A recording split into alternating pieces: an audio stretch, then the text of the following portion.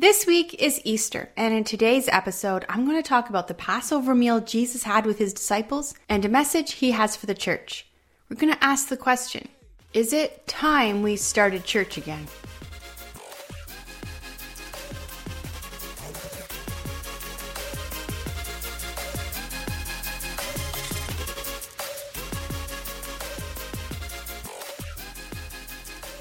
Last Sunday, for our family worship time, since churches are no longer a thing, I'm going to get to that a little later on. But anyway, for our family worship time, we watched the movie Before the Wrath. I'm going to put a link to it in the show notes if you're interested. What I'm going to be sharing today is what I learned from this film. It's amazing and really brings the Bible to life. Early of last year, an archaeology dig in Israel discovered roads in Jerusalem that dated back to the King David, the same roads that Jesus would have walked on. There were other discoveries as well, and some discoveries were scrolls that explain the customs of the Galilean wedding. This is how a wedding would have happened in Galilee. At the city gates, two fathers would meet, and with one father, a young man, and with the other father, a young woman. The young man was about to ask the young woman to be his bride. The people in the city would hear this was happening, and they would leave what they were doing and hurry to the city gate to watch. The father of the groom would read a covenant the groom had for his bride. The bride would then say if she agreed. Then something really cool would happen. The groom would take a jug and pour wine into a cup. He would then drink from the cup. Then he would hand the cup to the young lady. At this point, while the crowd watched, all eyes on the young lady, everything was up to her. She could drink from the cup and seal the marriage, or she could reject the cup. As the young bride drinks from the cup, the crowd cheers. She hands the cup back to the groom, and the groom says these words, "I will not drink from this cup again until I drink it with you in my Father's house." The couple is then officially betrothed, but they separate for an unknown amount of time. The groom has a job. He's going to return to his father's house and build an addition to the home where he will live with his bride and where the wedding will be celebrated. He goes to prepare a place for his bride, that where he is, she will be with him. The bride also has a job. She has to keep herself pure, and she must make herself a white dress for the wedding. Every day she has to be prepared for her wedding because she doesn't know the day or the hour of her own wedding. In fact, even the groom doesn't know when the wedding's going to be. It's up to the father of the groom. Once the groom has finished building his home for his bride and has the wedding feast prepared, he has his father inspect the home and the wedding feast. Then he has to wait until the time his father says to him, "Go get your bride." The groom has his friends with him, waiting also. Usually this would happen at night or in the early morning. The groom would run into the streets with his friends and blow a horn. He would blow this horn as a way to announce his wedding feast. The bride and her bridesmaids would hear and would quickly alight their lamps they've kept prepared full of oil, then enter the streets dressed in white. The groom's friends would then take a chair and the bride would sit in the chair. She would be lifted up and carried to the place the groom had prepared for her. The bride, groom, and any other guests who were ready and who heard the trumpet would all come and enter the wedding feast. The door was then shut, and no one could enter. The groom and bride would celebrate for 7 days, and then the groom would present his bride to the world. Jesus would have seen many of these weddings. In fact, his first ever miracle was at a Galilean wedding. Most of his disciples were also from Galilee and would have seen these weddings. In John chapter 14, we read these words from Jesus. "Let not your heart be troubled. You believe in God, believe also in me. In my Father's house are many mansions. If it were not so, I would have told you. I go to prepare a place for you. And if I go and prepare a place for you, I will come again and receive you to myself, that where I am, there you may be also. And where I go you know, and the way you know." Thomas said to him, "Lord, we do not know where you're going, and how can we know the way?" Jesus said, "I am the way, the truth, and the life. No one comes to the Father except through me." In Matthew chapter 24, the disciples are asking Jesus for a sign of the end of the ages. We will read a little bit of that chapter later. However, in the next chapter, Jesus says this, "Heaven and earth will pass away, but my words will not pass away. No one knows about the day or the hour, not even the angels in heaven, nor the Son, but only the Father. As in the days of Noah, so also will be the coming of the Son of Man." In chapter 25, he tells this story. At that time, the kingdom of heaven will be like 10 virgins who took their lamps and went out to meet the bridegroom. 5 of them were foolish and 5 were wise. The foolish ones took their lamps, but they didn't take along any extra oil. But the wise ones took oil in flasks along with their lamps. When the bridegroom was delayed, they all became drowsy and fell asleep.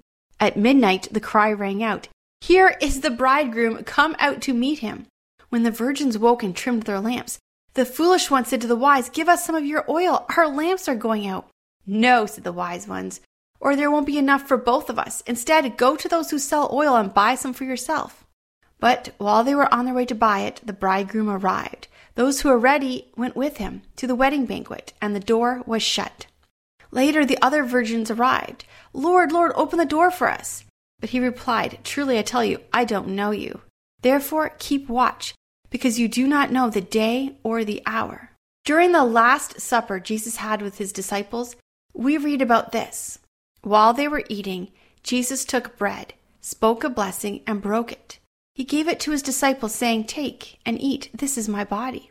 Then he took the cup, gave thanks, and gave it to them, saying, "Drink from it, all of you. This is my blood of the covenant, which is poured out for many for forgiveness of sins.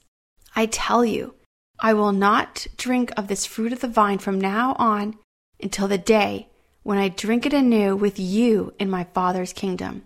And when they had sung a hymn, they went out to the Mount of Olives. Have you seen what is happening yet?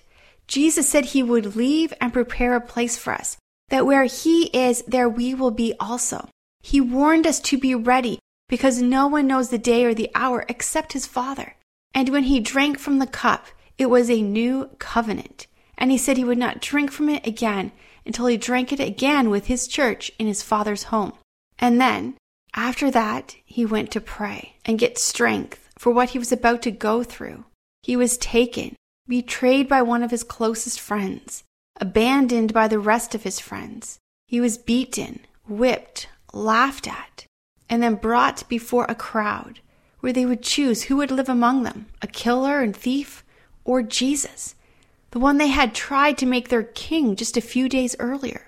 The people he had fed, healed, taught, loved, served, turned on him and demanded that the criminal be released and Jesus be crucified. He was then taken through the city, out to the gate, up the hill, and nailed to the cross. And alone on the cross, he asked God to forgive them because they did not know what they were doing.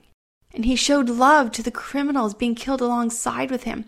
And the one that asked for forgiveness, he forgave him and told him he would be in heaven with him. The first member of our church, a criminal, dying alongside Jesus. There, on the cross, something else happened.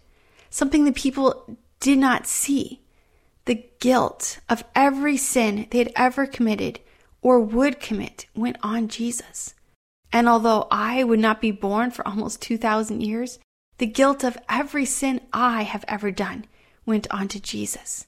And the guilt of every sin you have ever done went on to Jesus. And then Jesus said, "It is finished," and he died. There was an earthquake, and even though it was the middle of the day, everything went dark.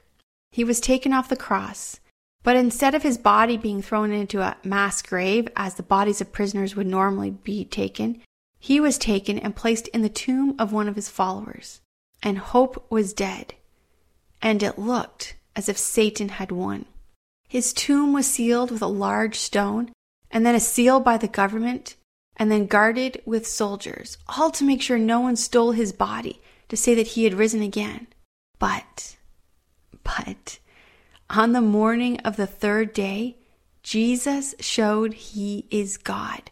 The earth shook, the guards passed out in fear, and then once they awoke, they fled. The great stone rolled away all on its own. Jesus, more powerful than Roman guards, more powerful than a mighty stone, more powerful than a Roman decree, and more powerful than death. Jesus arose. And he first spoke to Mary, then two men walking along the road talking about what had just happened, then his disciples, then many of his followers. Then, with hundreds of his followers around him, he told them he would return the same way he left. And he rose into heaven with them all watching.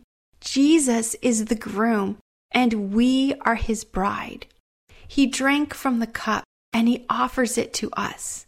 If you're not a Christian, that cup is handed to you right now. And what will you do with it? Will you take it? Will you be his cup? Will you be his bride? Will you prepare yourself for his return? To do that is so simple. It's simply to tell God that you're sorry for your sins. Thank him that he died and rose again for you, that he took the punishment for your sin. And with your mouth, loudly, out loud, confess that Jesus is Lord. Believe in your heart that God raised him from the dead, and you will be saved. If you are a Christian, are you still waiting? Are you still preparing? Are you still keeping yourself pure? Are you excited the way a bride is excited about her wedding day? Because the wedding is coming. The book of Daniel in the Old Testament and the book of Revelation in the New Testament talks about this wedding. A trumpet will signal that it is time, and then the bride, the church, will be lifted in the air and taken away to be in the place Jesus has prepared for us. We will be with him for 7 years away from the world while God lays out his wrath on the earth for the sins of men. As the bride, we are saved from the wrath of God. We are with him for those 7 years. And then we will return again to earth, and there will be a new heaven and a new earth, and we will reign with him as his bride. Let me read a passage from Matthew 24, the passage I said we would get back to. As Jesus left the temple and was walking away, his disciples came to him to point out the buildings. Do you see all these things? He replied, truly I tell you, not one stone here will be left on another. Every one will be thrown down. I'm going to pause here and say that exact thing happened in the year 70 AD. And the disciples that Jesus was talking to would have been able to witness that happen. And then it continues. While Jesus was sitting on the Mount of Olives, the disciples came to him privately. Tell me, they said, when will all these things happen?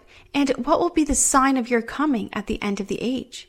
Jesus answered, see to it that no one deceives you. For many will come in my name, claiming I am the Christ, and will deceive many. You will hear of wars and rumors of wars, but see to it that you are not alarmed. These things must happen, but the end is still to come. Nations will rise against nations, kingdoms against kingdoms. There will be famines, earthquakes in various places. All these are the beginning of birth pains. And then they will deliver you over to be persecuted and killed. You will be hated by all nations because of my name. At that time, many will fall away and will betray and hate one another. And many false prophets will arise and mislead many. Because of the multitude of wickedness, the love of most will grow cold. But the one who perseveres to the end will be saved. And this gospel of the kingdom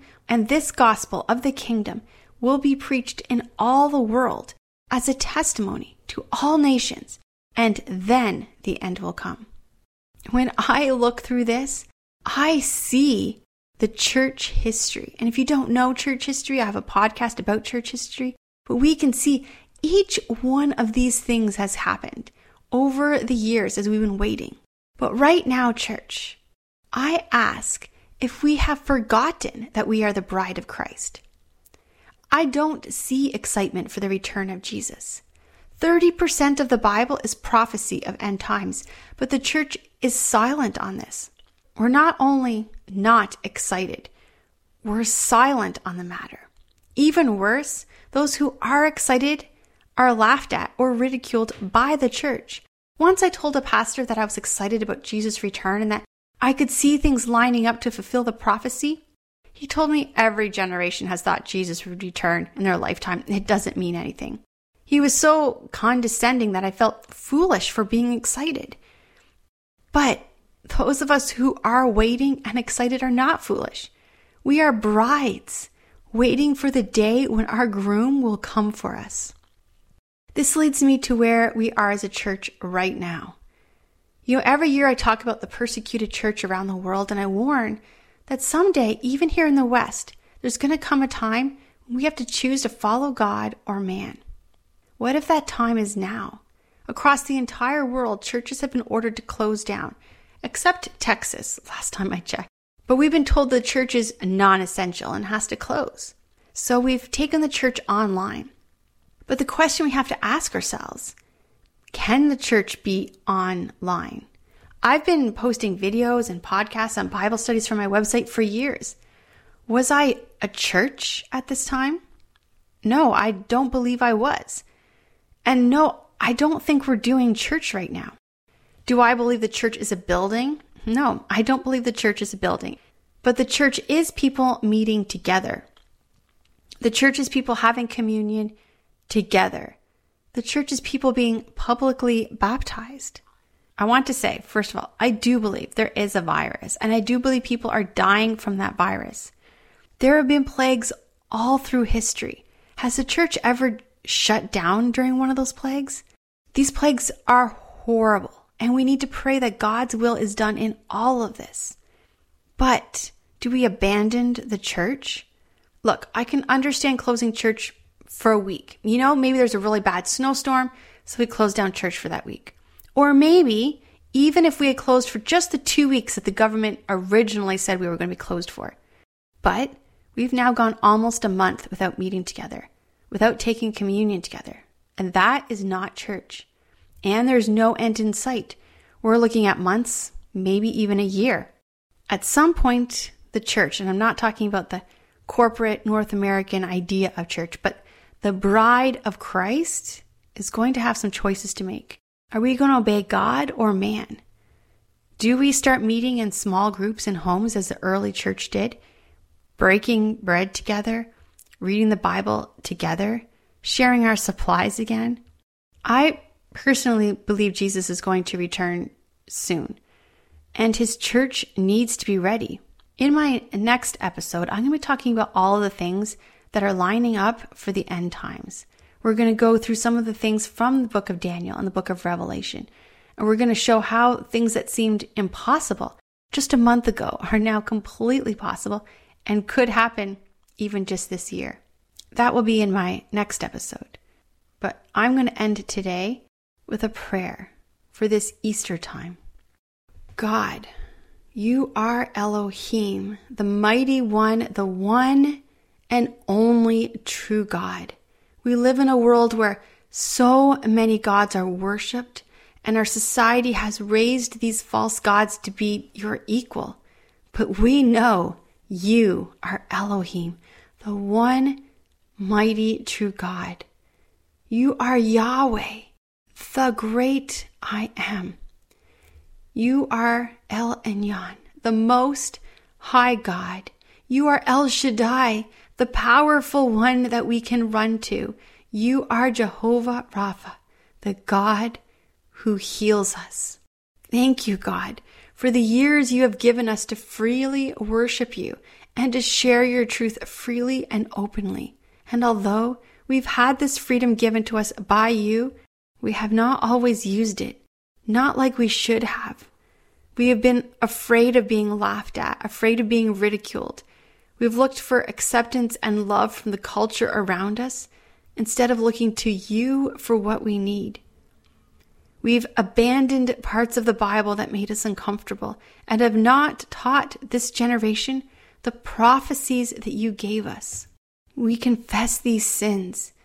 We confess we have not been the bride anxiously awaiting your return. Please, God, open our hearts and pour out your Spirit in a way we have not experienced before.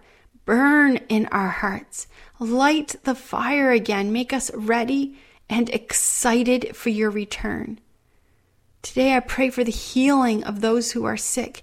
Please do not give us what we deserve, but show us your grace and power at this time in a way that everyone will see it can only have come from you. And if this is not the time of your return, bring to light and expose all of those who are in the darkness planning and doing evil. Bring every evil work and every evil plan into the light to be exposed. If this is not the time of your return, and the church must decide to do what you have commanded us to do, then give us wisdom and strength and guide us to do the right thing. And if this is the time of your return, come quickly, Lord Jesus. We are waiting. We are ready.